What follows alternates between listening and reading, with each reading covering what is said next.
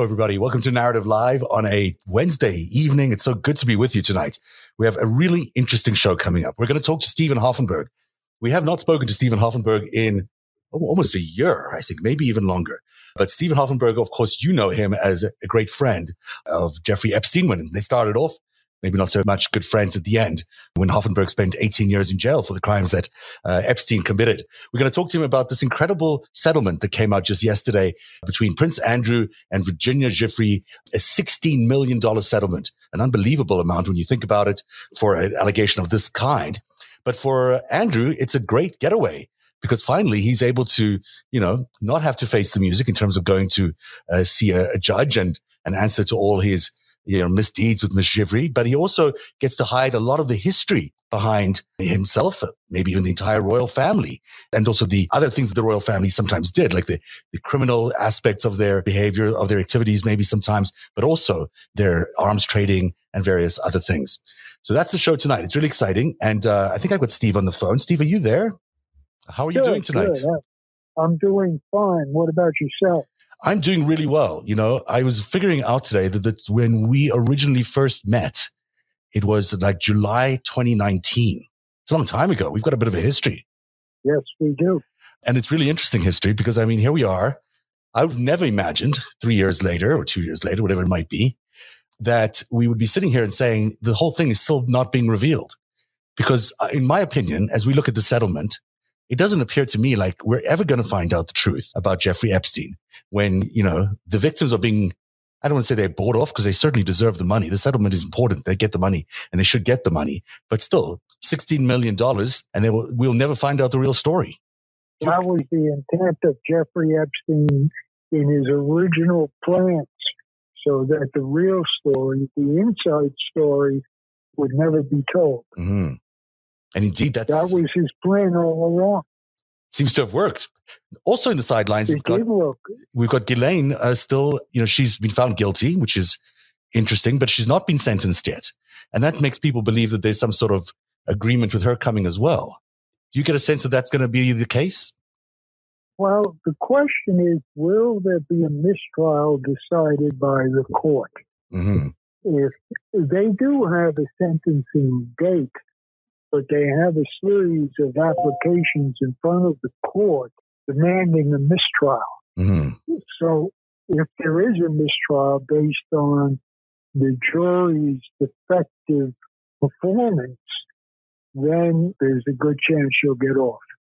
Wow. And of course, the case there around the jury, can you remind us a little bit about why there was one juror, basically, who seemed a little conflicted there? Well, no, there's actually three supposed jurors that they announced who did not fill out the truthful statement about their history regarding sexual crimes. So that's what it's going to be about. Okay, I understand. I didn't realize it was three. I thought there was just the one. So that makes it a very different case. There's one that we have seen go to the media to give interviews, which is shocking. Mm-hmm. And there's two others that have come forward and said they made an error in their paperwork for the court. Do you think that there is an element of bribery or any corruption involved in that? Do you think there's any of these jurors might have been influenced in a way? Well, to make a charge of bribery, that's a very important finding. We don't want to do that. But it's hard. Yeah. It's very hard to bribe a juror. That would be taking an enormous risk. Right, of course. Saying that they lied to the court in order to serve on the jury. I mean, that's a terrible misconduct. And I don't think so. You don't think so? I think but you never know. You never know. It's interesting because we have all these things happening at the same time. We have, they all seem to be very coordinated. Even the Andrew Giuffre case coming so soon after the Ghislaine case. And then we're also, some of us who are a little bit more globally minded are also watching what's happening in Israel with Bibi Netanyahu and his plea deal. All seem to be coming to a head at the same time. And that is interesting because, maybe there's some grand bargain we're not really aware of and a lot of horse trading going on behind the scenes. It's quite possible. I'm sure there is. Yeah. I'm sure behind the scenes there's a tremendous amount taking place that we don't know about. Definitely. And we probably won't find out about that either. I want to share with everyone the statement put out by the attorney who seems to be everywhere, this David Boise. Boy, he has a lot of clients in interesting cases.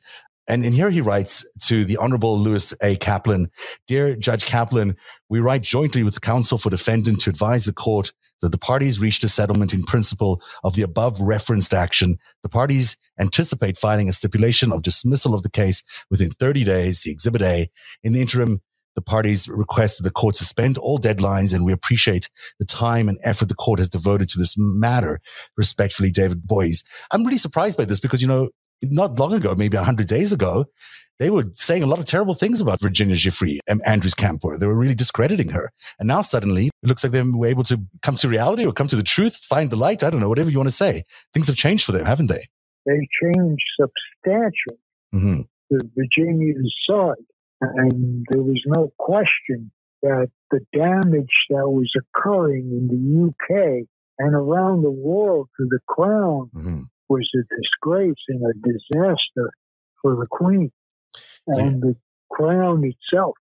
Absolutely, especially at a time of change. As she's slowly handing over the reins to Charles, it's not a good time to have his brother out there with these kind of charges. It's certainly not the kind of thing you want to be taking over when you're a new monarch. Go ahead. Well, I think she wanted to help Andrew to the point of not worrying about this particular drama, which could wreck his future. Indeed, it could, and it's interesting that it's that she's going to be the one paying the $16 million. It's coming from the Queen. It's not even coming from Andrew. Well, she's got plenty of money, so that's not an issue. Yeah. I guess so. I wanted to look at the statement itself, this actual statement that they put out, which is an interesting PR kind of statement. It's very nuanced, but we should look at the nuance because there is some change here, certainly in how Andrew's perceived or what Andrew's willing to say about Giuffre. So it goes like this. It says, Virginia Giuffre and Prince Andrew have reached an out-of-court settlement. The parties will file a stipulated dismissal upon Ms. Giuffre's receipt of the settlement, the sum of which is not being disclosed, but we can now disclose that it is $16 million or 12 million pounds. Prince Andrew intends to make a substantial donation to Ms. Giuffre's charity in support of victims' rights, and Prince Andrew has never intended to malign Ms. Giuffre's character and accepts that she has suffered both as an established victim of abuse and as a result of unfair public attacks. It is known that Jeffrey Epstein had trafficked countless young girls over many years. Prince Andrew regrets his association with Epstein. Regrets is the word they used, and commends the bravery of Ms. Giuffre and other survivors in standing up for themselves and others. He pledges to demonstrate his regret for his association with Epstein by supporting the fight against the evils of sex trafficking and by supporting its victims. It's the official statement. What do you think of that? It's quite a statement. That statement doesn't match what he has said since 2019. That's for sure. Dramatic difference. Epstein's death. Complete opposite to everything he said and to what his lawyers said and to his interviews. It's very sad. The whole case is a public drama that's incredibly sad. It will be reviewed in history as one of the most unusual cases that ever occurred in this type of crime. This scandal was horrendous. I mean, there's not been a scandal like, well, maybe the scandal where the king abdicated, King George. I mean, it's really rare to have a scandal that can threaten the monarchy in the way that this scandal has threatened this monarchy. And maybe it's now saved. Maybe this is a Hail Mary and they finally have saved it. But the damage it's caused to the crown, I think, is going to be around for a long time. I think it's the loss of faith amongst the British people is tremendous. But the crown is part of the UK and the British people's life. So the crown's going to be there. It's a question of the public feeling. They're not going to eliminate the crown. That's for sure. No, not right now, for sure. I don't think they can. But, but the feelings towards them, certainly. It's not a great way for Charles to take over, and it's certainly not a great way for the Queen to end her life. The better part is that she had the wisdom to motivate the settlement, which was a complete change of approach. It's true, because mostly if you're the son of a monarch, you don't need to worry about these things a lot of the time, because you don't get charged. There's no, in most cases you'll get away with crimes because you're simply the king's or queen's son or daughter. So it's unusual, in fact, that this got to the point where in the United States they were brought to a courtroom. I mean, it wasn't a criminal courtroom; it was a civil courtroom, but still, that is a very big change, and then ultimately a settlement. It certainly does feel like a very different approach to the wrongdoings of the royal family. This is a complete change in tradition for settlements by the royal family. It strikes me as well that Prince Charles has his own issues in this realm. We've covered it in the show that there are people associated with Prince Charles that have also committed, acts of abuse against children that he's been very supportive of. And in fact, that many people believe that he might have some culpability in it. And then, of course, today we also found out that his trust was under investigation because he has been, giving away titles, I guess, or passports and titles to people who have lots of money and were invested or helped him fix up a cottage or two or something like that. So do you know very much about what's going on with the Charles case at all? I know it's a bit distant from the Epstein case, but it is interesting that there's another big scandal brewing right at the same time. Well, it's an investigation currently. There are no claims. Right. And nothing has been charged criminally and no claims civilly. So it's another problem, serious problem. Yeah. Yeah, certainly. So we're waiting to see what takes place. That's not going to be that serious. I don't think so either. People know the details of this one, but it is interesting that the Queen just last week said that Camilla will be the Queen consort. And I wondered if that's because she might be the most sensible person in that relationship, and maybe King Charles might need a powerful queen next to him to help, tame his sort of crazier instincts. But let's leave that for another day. We don't have to talk about that. Let's talk about Ghislaine a little bit further. The one thing that you brought to light when we first spoke, and I think this was a real break for a lot of people in this investigation, was knowing that Ghislaine and Jeffrey Epstein had met a full decade earlier than they had publicized. The common theory had always been that she had arrived in the United States in 1991, just as her father was buying the Daily News. And at that time, she arrived into the arms of Jeffrey Epstein, her new boyfriend, because she just broken up with her previous one. But what you told me, and I think this was the first time it was ever revealed, was that they had previously met in the early 90s and that they had developed some sort of relationship as early as then. Is that right? They met probably in the last part of the 80s. Mm-hmm. And they were growing their relationship and their love triangle with her father, Robert Maxwell, and Jeffrey Epstein, and Ghislaine Maxwell. It was prospering at the end of the 80s and early 90s, yes, before what was published. Yes, and so it's interesting that you have contested, and I guess other people have agreed with you and confirmed this information, that in the handover between Robert Maxwell and Ghislaine Maxwell, there's a role for Jeffrey Epstein to be played there as well, that there was some sort of function that he played as they... There was a big role that Robert Maxwell used Jeffrey Epstein for. Mm-hmm.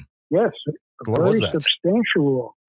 Well, Jeffrey Epstein was an advisor to Robert Maxwell in the crisis of financing the Maxwell property, media companies, media outlets, media publications, and all the businesses under the Maxwell holding companies.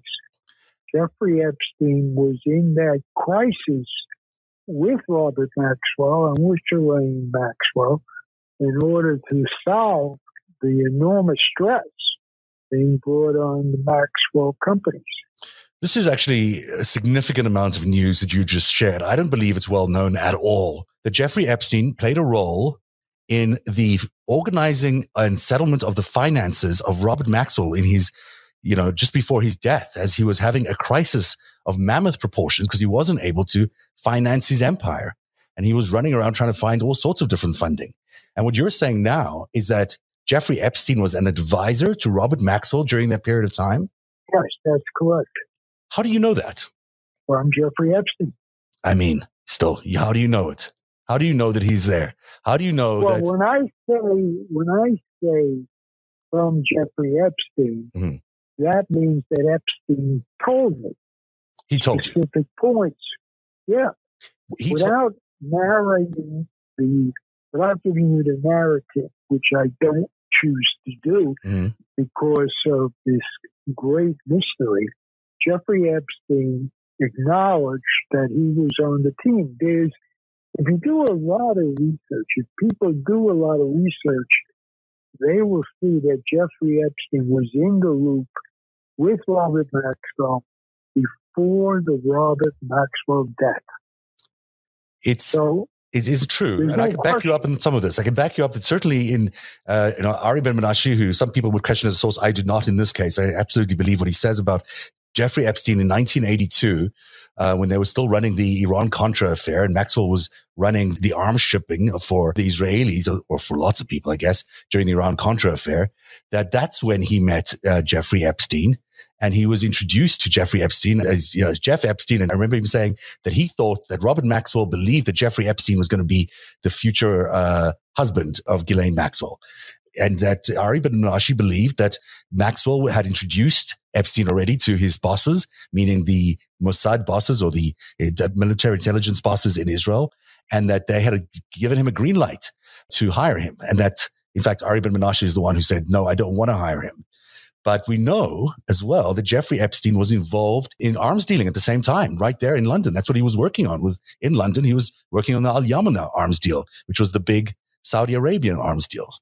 So we do know that he was around at that time, but I have not heard. Correct. This is the first time I'm hearing from anybody, although I have heard it from you before, but not publicly, that you're saying that that in the final months or weeks before Robert Maxwell died, that Jeffrey Epstein was handling his finances, or at least advising him on his finances.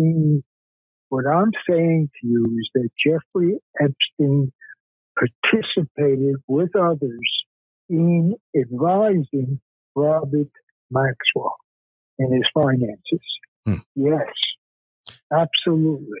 Well, that's incredible. I mean, people have to think about this in a different way because most people don't really think about these two storylines as a continuum, but they really are a continuum. You've got the Robert Maxwell story, which sort of starts at the end of the Second World War, obviously before, but that's when we start picking up the interesting detail around it.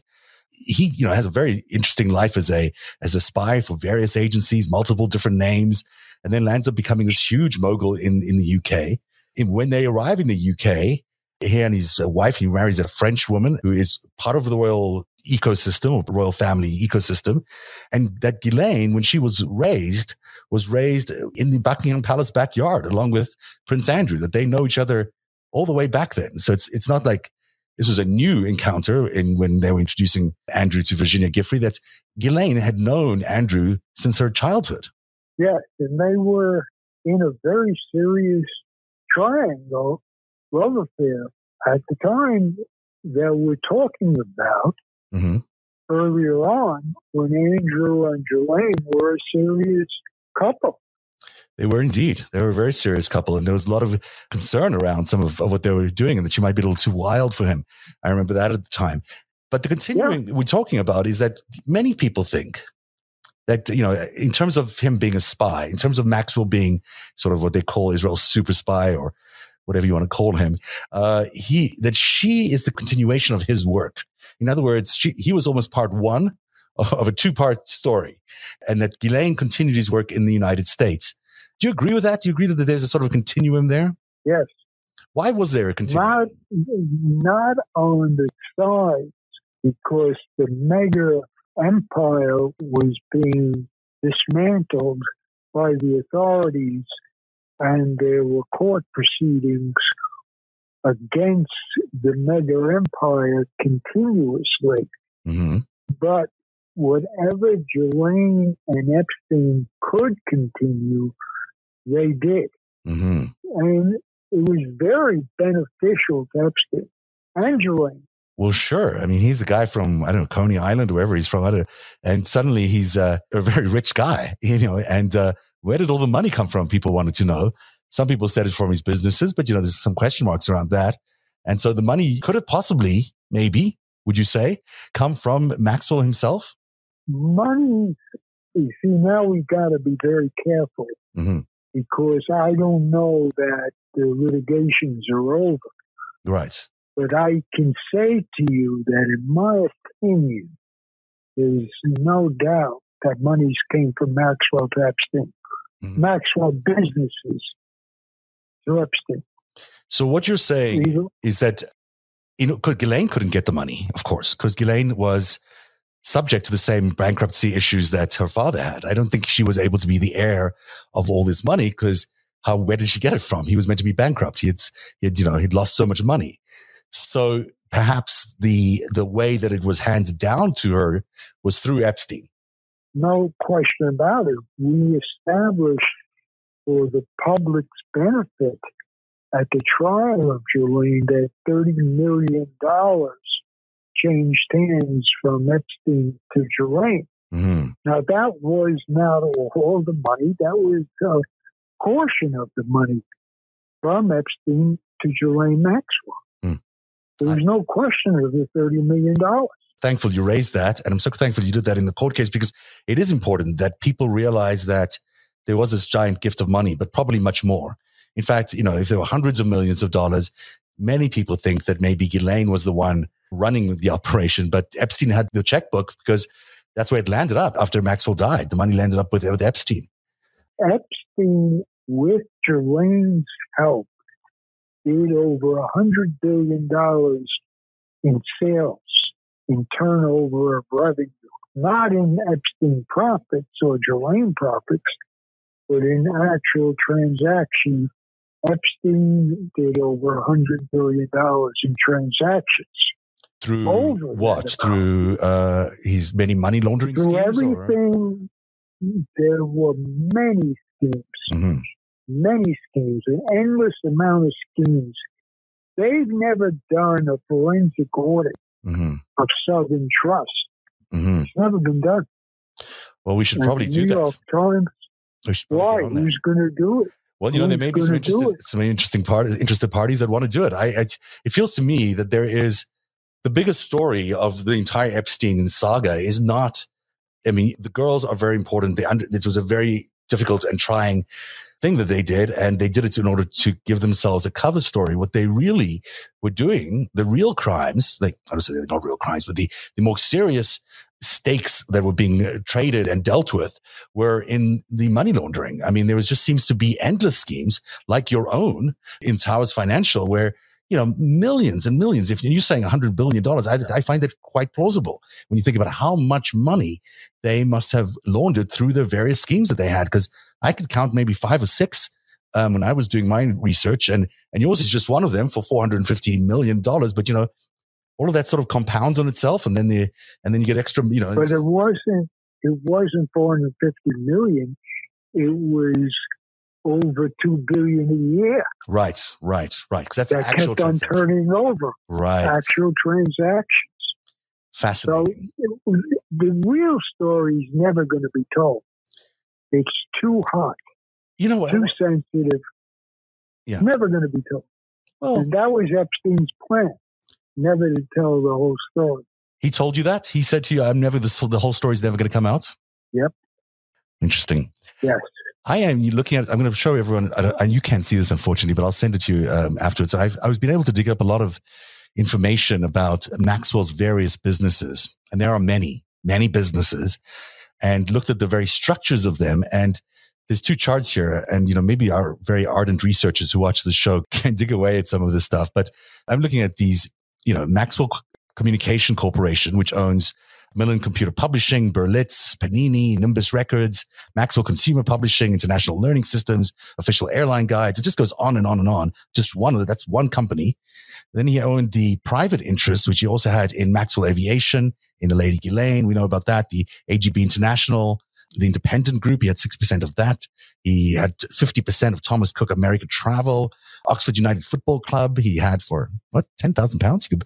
Who knew you could buy Oxford for £10,000? The European newspaper, the Berliner Zeitung Modi'in, the Israeli newspaper, the Robert Maxwell Business School, and the New York Daily News. These are all assets that he landed up happening. It's interesting that the New York Daily News was ultimately sold to Mort Zuckerman, who you must know. You must know Mort Zuckerman. Yeah, I was in a very substantial litigation with the Daily News about the New York Post. Right. When I took over the New York Post. Right. There was a lot of conflict between the Daily News and the New York Post, and Mort didn't want me to take over the New York Post. He wanted to take it over and consolidate the circulation, the buyers of both newspapers, into one mega newspaper. And Mort had a great plan, but I stopped that. You stopped it. You're not. You do you think it would have been better if he'd succeeded in that? No. Why would you? Well, I think it would have been better if I didn't enter the picture. Yes. Oh yeah, really interesting. To hear you say that. Interesting to hear you say that. And then he goes, 54% of the Mirror Group newspapers, which owned, by the way, 26% of Quebecor, 26% of Donahue, the Daily Mirror, the Sunday Mirror, the Daily Record, the Sunday People, and Sporting Life. I mean, we're talking about a massive, massive empire. This is at his death. The size of this particular empire was just enormous. And what you're saying is that Jeffrey Epstein in those days, while Maxwell was having real trouble financing all his businesses, that he was the advisor. What exactly does that mean, advisor? What was he advising him on? Well, there were different traumas taking place. There were different amounts of money that had to be paid at different times. Mm-hmm. And there were different stress levels coming from the people, creditors, institutions that were owed this massive amount of money. Mm-hmm. So Epstein was called upon to provide advice, solutions in different plans of how to deal with these problems. And that's what Jeffrey advised Maxwell on, what to do about all of the finances. So it wasn't just Jeffrey alone. Mm. There was probably 100 people in the advisory team inside the company and outside the company. Oh, definitely 100 with the auditors and lawyers that were providing advice along with Epstein to Robert Maxwell. Yeah, I recall a story. But they don't want to admit to that. Mm-hmm. This is a big issue that the two brothers don't want to admit to at all. There was any financial planning around the stealing of the money, really. Because it would be the stealing of money, really, is what they're talking about. And this money was meant to have been lost. They stole a lot of money out of the pension funds of the Daily Mirror and a bunch of other places. And, for all intents and purposes, that money was gone. So by admitting that Epstein was involved in any of that, they would have been admitting that it was stolen money and admitting their own guilt. Yeah, well, it was the question of money laundering. Yes. Mm-hmm. Yeah. That's what it was. Exactly. So I recall a story where I think he's in the Kroc or something like that. He runs a security firm in New York. And I recall reading a story about Maxwell going to him at some distress prior to his death and saying to him, I'm really concerned about my life, but I'm also concerned about my businesses. There's a conspiracy to destroy me. And asking for this private investigative firm to help him out in terms of figuring out who it was who was trying to destroy him. And there was a dossier created. I'm not sure what happened to that dossier, but in the last few months of Robert Maxwell's life, it was very difficult. There's no doubt it was very, very difficult. He had stolen a lot of this money, but he's also trying to keep everything afloat in terms of these businesses. And then ultimately, was it a death or was it a murder or was it a suicide? Who knows? Really, when you think about it now in the context of all this information around his businesses. But he was in great distress, wasn't he, before he died? Terrible distress. Mm-hmm. It was very serious. He was having enormous pressure financially, and he didn't have solutions readily available. So it was horrible for him. And he was desperate for solutions. One theory is that he went on board that Ghislaine and traveled to, where was it? Just outside, Cyprus, where he fell off the boat. I think it was Cyprus. I think the Canary Islands. Canary Islands. Sorry, thank you very much for correcting me. So the Canary Islands. That one theory is that he went there because he was told that he was going to receive a payment there. There were people going to meet him and give him a check of some sort, or I don't know how it worked, to help him out with these finances. And so some people feel like that was maybe a setup by his murderers.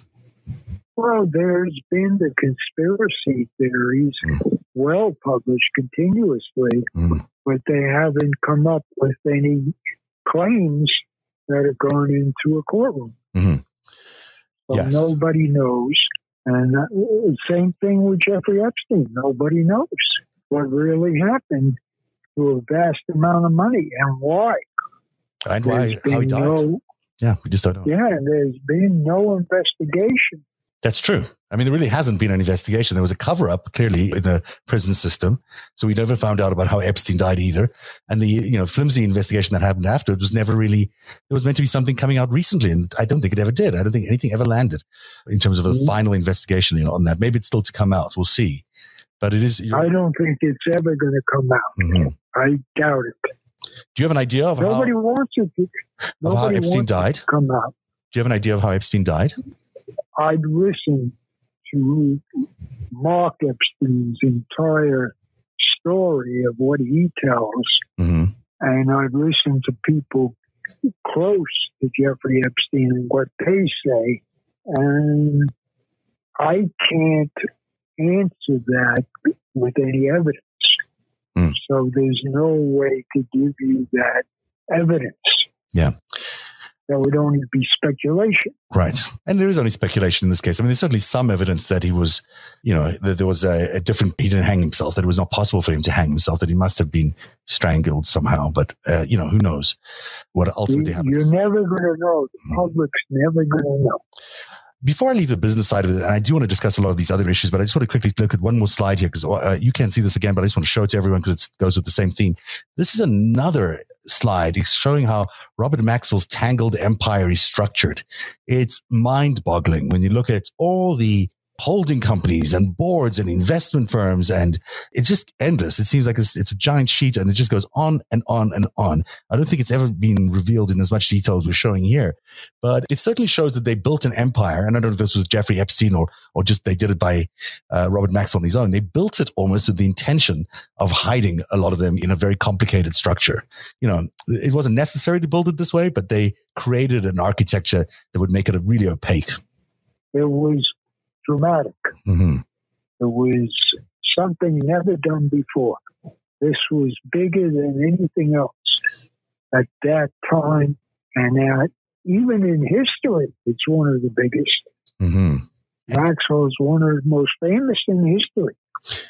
And what gave him why do you think he did it? I mean, was he doing it under orders? Was he doing it just to gain the wealth? What was it about Robert Maxwell that made him such a huge thief at the end of his life? The question of power and greed is a tagline with Robert Maxwell for the last 10 years of his life. So there's no doubt that he loved power and loved money. He's proven that in everything he did. So it's an amazing life that he led. It is amazing. A really incredible life that he, originated out of a small part of Eastern Europe as a refugee, really, and then also claimed. But at the end of his life, landed up being a huge mogul, owning all these massive companies, owning all these media empires, and having so much influence around the world. We showed a picture earlier on of all the world leaders that he was so close to Gorbachev and to Thatcher and even to the Queen herself.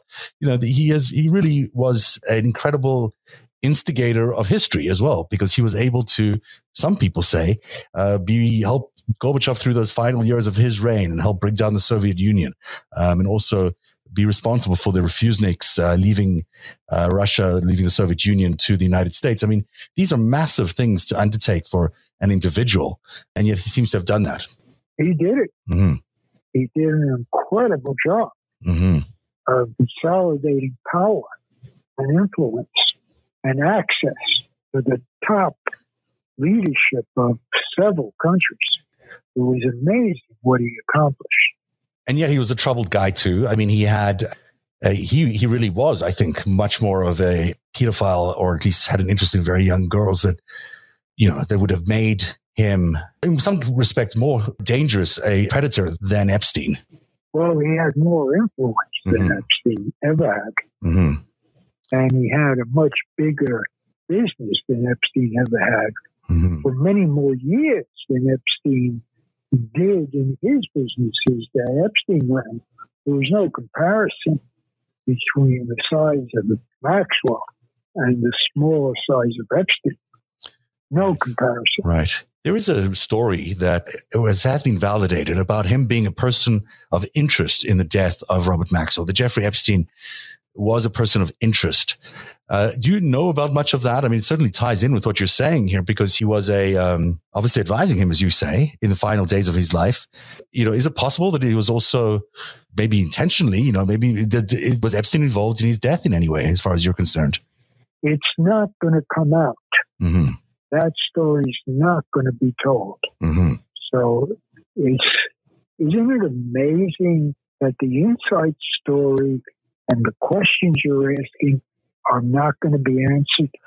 Well, there's lots of research, but we're never going to find out officially. I mean, that's the truth of it. The truth of it, this is the end of the road for the legal attempts to find out about Jeffrey Epstein. We are in the final throes here of our opportunity to find out about it, and we're not going to find out about it unless, someone opens some whatever magical file vault there is somewhere and says, here you go, take a look, because I just feel like being magnanimous to the world.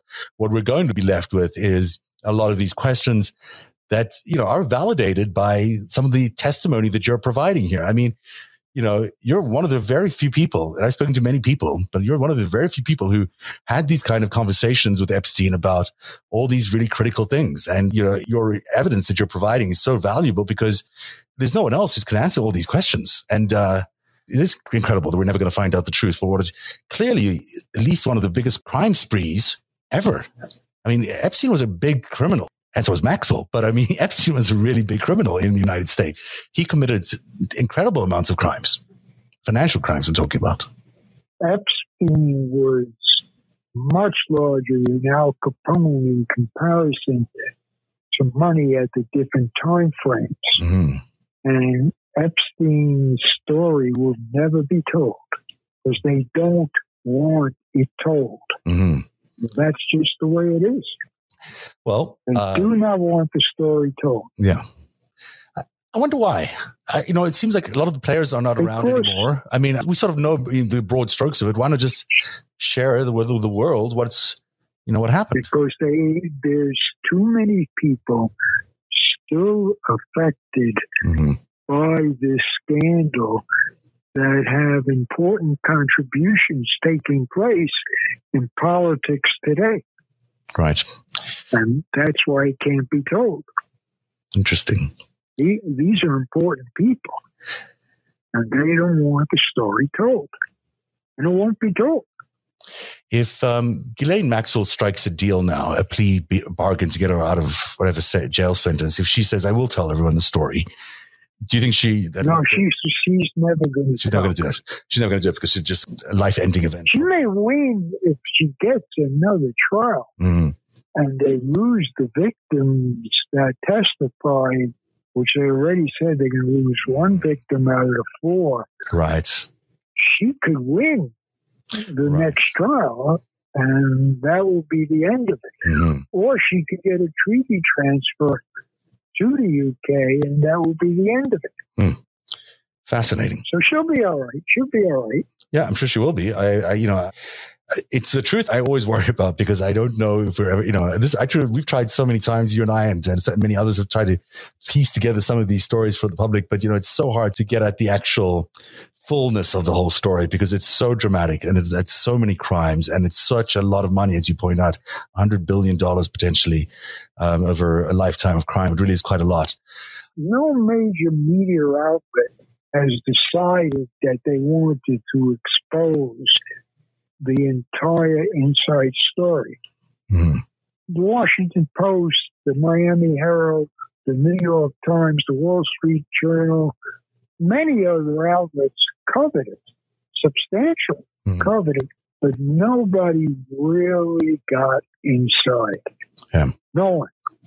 And the reason is because they're owned by the same people, a lot of them, or at least allies of the same people, right? I mean, there's a lot of the same kind of media ownership structures in the United States that we've spoken about in the show many, many times that are very allied to these kind of interests, these sort of big money interests that Epstein represented. Yes, they're definitely associations. Mm-hmm. probably not partnerships, but common interest. There's benefits running to many sides of the page of these powerful media outlets. And that's why it's not going to be told. Nobody wants to tell it. On the screen now, you're not going to be able to see it, but I've got on the screen a wheel. In the center of it is Jeffrey Epstein, but around it, it looks at all his sort of main contacts throughout the years. And it starts in 1982, and there's Adnan Khashoggi, which is when he met Jeffrey Epstein in 1982, which does tie in with Ari Ben-Menashe was saying about him being approached to be a part of the Iran-Contra negotiations. Well, Epstein was not approached on his own merit. He was approached by Adnan, by Douglas Leese, who had a partnership in the business agreement with Adnan, and Epstein advised Douglas Leese about that transaction. This is a huge transaction. Douglas Leese, 38 billion? I think so. And it was over a period of time for a massive amount of arms going to Saudi Arabia, basically. Really helped lift the British arms industry for a long period of time there. Very important to the economy of the UK. And Epstein conducted that deal as an advisor for Leese, as you point out, and Adnan Khashoggi was the other side of it. And it appears to me that Leese took away about 30% of that deal, maybe not as a personal commission, but certainly as commissions for all the people he would have to pay off along the way. And billions of dollars were paid. Yeah. Billions. Including potentially to Prince Andrew, who was also involved in this. Well, Prince Andrew's story is not going to be told either. So, I was trying to get you there. I don't think I was trying to lead you to a cul-de-sac, as they say. But, I know Andrew was involved in some of those arms deals that Epstein would later be involved in and Adnan Khashoggi was involved in. And so it's interesting, as they were paying themselves 30% commission for some of these deals, maybe some of that money did go to the royal family. Well, Andrew did very well financially with his relationship with Epstein. And that was the only reason for the relationship with the girls and the money. Right. People think it's all about the girls, but it's really not. That wasn't the driving force, but not the driving force. The driving force was the royal family's money. There was a lot of money that was being, some of it very legitimately, illegitimately, but still because they're royal family, they're allowed to do these kinds of things, like trading arms. That's one of the things a royal family can do, I guess. They were able to make a lot of money off these transactions. And the royal family is expensive. It's expensive to run that household. It's expensive to run the crown. And you need money to upkeep all those castles and things. So you get a lot of this money through these, enterprises that you might have where Andrew's running around the world, maybe negotiating some arms deals and Epstein's facilitating them. There was a lot of talk around the time when Epstein arrived in the United States that he was, in fact, a manager of the Queen's money, which may be the case. I mean, maybe not as directly as that, but it may be that he was actually, that he managed a large portion of her money related to some of these deals. Well, I'm not going to get into that because that's a very big, wide conversation. Yeah. But he was, without question, financially involved with Andrew, the Queen's son. Yeah. There was a heavy financial involvement there. And that would be the access to what you're bringing to the table. It's very unusual, that's for sure. Because that's very, very unusual. And that is around the same time that he met Adnan Khashoggi, he met Ghislaine Maxwell. So that would tie in as well with Andrew. That's interesting that they all happened around the same time. And then, at the end of Maxwell's life, Robert Maxwell's life, she moved to the United States, and that's where she officially met Jeffrey Epstein. But meanwhile, there were other introductions going on to Jeffrey Epstein in the United States. And one of them was to Wexner, which was 1985 to 1987. He worked for Wexner in Ohio as sort of a fixer guy, I guess. They got into a little bit of trouble, some people think, around a potential murder of somebody, but a short period of time then with Wexner. But he didn't stay there very long. Well, actually, the financial records show that there was ties together for 16 years. So I've seen all the way to 2001. No, it didn't start at 82 or 83. It started later on. I have 85 to 87 is when it started. No, those dates are wrong. Okay. The There are more detailed dates, but it's huge. So it's gigantic. The Wexner association with Epstein lasted 16 years, you're saying, and it's gigantic, even by his standards. There were transactions tied together for 16 years. It's amazing. That's how wrong it was. Yeah. It's amazing when you think about the fact that, a lot of the time Epstein represented himself to the victims that he approached, or at least a couple of times. He's used the line that, he wanted them to be Victoria's Secret's models, or he was going to give them an opportunity to be Victoria's Secret models. And of course, the owner of Victoria's Secret was Wexner. And it may not have been that far-fetched that some of the women in that Victoria's Secret fashion show, which everyone, loved to ogle at for the years it was on TV, it may have actually been a result of human trafficking. There's been talk about that, a great deal. Mm-hmm. Yes, a lot of talk. 1987, he meets you, right? Is that right? Yes.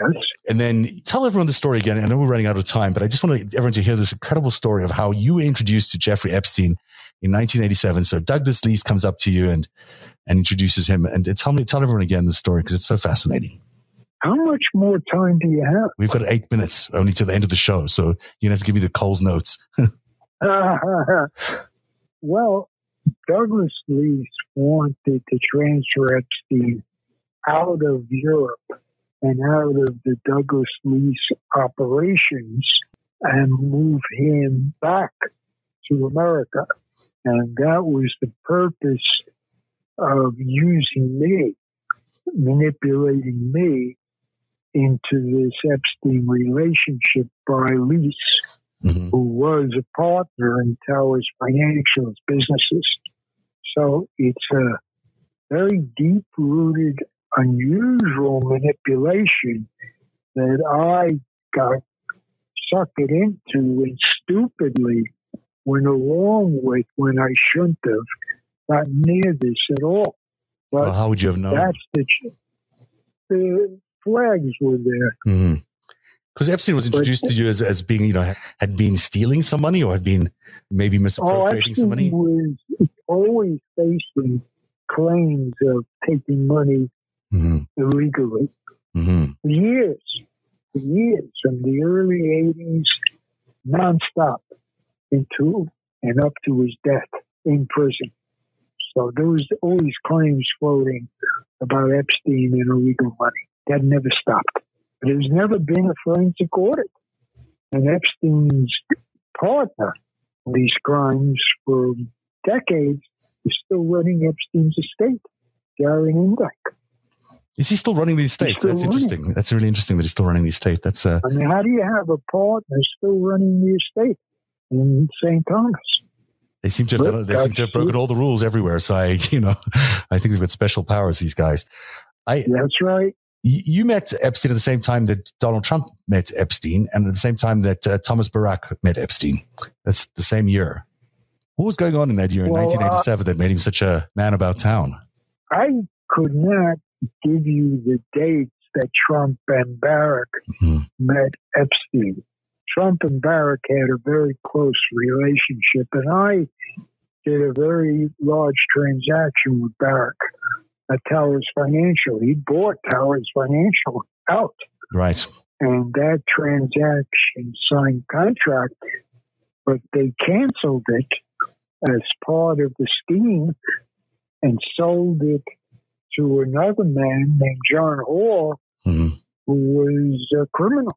I want to underline this, what you're saying for everybody here, because it is an unknown part of the story. And you've said it in some ways on the show before, but it is incredibly fascinating what happened with Thomas Barack and the Towers Financial operation. That Thomas bought Towers Financial. He was going to save you. He was going to save the company, right? He was going to buy it. He would have saved. Yeah. He would have saved the company without question, and that's why it's such a disappointment for me that they broke that Epstein broke that transaction, participated in breaching that transaction. Is that an intentional breach? Do you think that was done in order for Epstein to get that money? There was no question it was intentional. So Barack would have agreed on a number with you, made the deal, and then on purpose with Epstein, found a way to break it in order for Epstein to then steal whatever was left of a now bankrupt company. Yes. Unbelievable. What a saga. Oh, I have so many more questions to ask you, but I want to read one last thing. We'll do another one. We'll do it another time. I want to read one last thing from New York Magazine, which describes Jeffrey Epstein's business. And it said, from the get-go, his business was successful, but the conditions for investing with Epstein were steep. He would take total control of the $1 billion, charge a flat rate, and get power of attorney, I guess, to do whatever he thought was necessary to advance his client's financial cause. And he remained true to the $1 billion entry fee. So that's interesting. According to people who knew him, if you were worth $700 million and felt the need for the services of Epstein and Company, you would receive a not so polite no thank you from Epstein. You had to be worth $1 billion or more to work with him.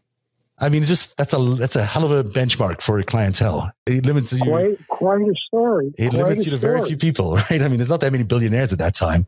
If that's your clientele that you're going after the very richest, the very most famous people, the world's biggest moneymakers, and that's who you're working with. And you're the world's biggest criminal. So it certainly does. It paints this painting, this image of the greatest criminal of at least the last century. You can't think of anyone who's committed more crimes than Jeffrey Epstein when you look at the totality of everything that he's done. Amazing. An unbelievable story. Yes. Unbelievable. It's been so nice to catch up with you again. And thank you so much for being here. I really appreciate it. It's it's been too long. Happy to do it. We should do some more. Tell everyone exactly how they can find you on Twitter. I'm on Twitter under Stephen Hoffenberg. All right. So it's at Stephen Hoffenberg. Yeah. All right. Stephen, thank you so much for being here tonight. I really appreciate it. We'll do more in the future and have a good night. Good night, Jason. Bye-bye. Bye-bye.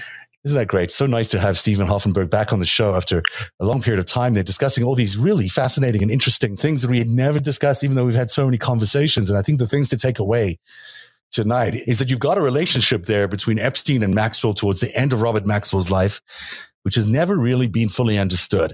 And I think that was a lot of breaking news, actually. Can you believe all these years later, still some breaking news? What Hoffenberg was saying that was so critical about Jeffrey Epstein being an advisor to Robert Maxwell in the days and weeks leading up to his death. Think about the financial chaos of that giant chart that I showed you of all those businesses, and think how hard it would be to figure out what to do with all those. And knowing that a lot of it was, stolen and funneled into offshore bank accounts that you are now going to have to be responsible for in the United States when Ghislaine Maxwell would arrive there. I mean, it's a massive, massive, massive operation. There's no other way to think about it.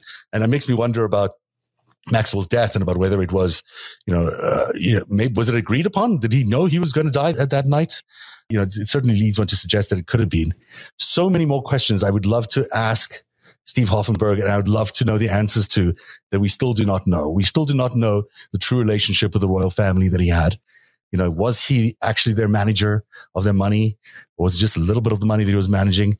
We don't know the nature and size of the financial crimes that Jeffrey Epstein committed. We don't know his relationship with all the presidents. I mean, he had relationships with Bill Clinton, very famously, as we all know, with Donald Trump, very famously, as we all know. But there's also some relationships with the Bushes, and that'll be interesting to find out as well. We don't know how Epstein died. We don't know the role of Kirkland and Ellis in all of this. And we don't know where the money is. And when it comes to Ghislaine, there were supposedly 8 Johns in sealed indictments that were going to be revealed. The names of 8 Johns were going to be revealed, famous people, presumably. Those indictments remain sealed. And I don't see a day anytime soon that they'll be coming out. And we just don't know who was blackmailed, if they were blackmailed, and what that did to our foreign policy, to our national policy, to our financing and business sector, to our technology center. We just don't have the answers about what this career criminal did to the entire fabric of the American people. So we just don't know if we're still dealing with the implications and the effects of those crimes. And I bet you we are. I bet you they're still very present. So this is just a taste of some of the stuff we're going to be doing in the next few months as we unpack some really interesting information about Epstein and overall about Silicon Valley and about technology and about Hollywood that's coming up in the next few months. That's all the show we have for tonight. Thank you very much for being here. Really appreciate Steve being here as well. I am probably not going to be here Friday because I could use a day off. Lots going on lately. So I might take the day off. It's President's Day weekend, so I might do that. But if anything happens news-wise, you can count on me being back here, and there's sure is to be news in the next few days. That's all from me tonight, and have a good night, everybody. Narrative is made possible by viewers like you. Join today and support truly independent journalism at patreon.com/narrative. That's patreon.com/narrative.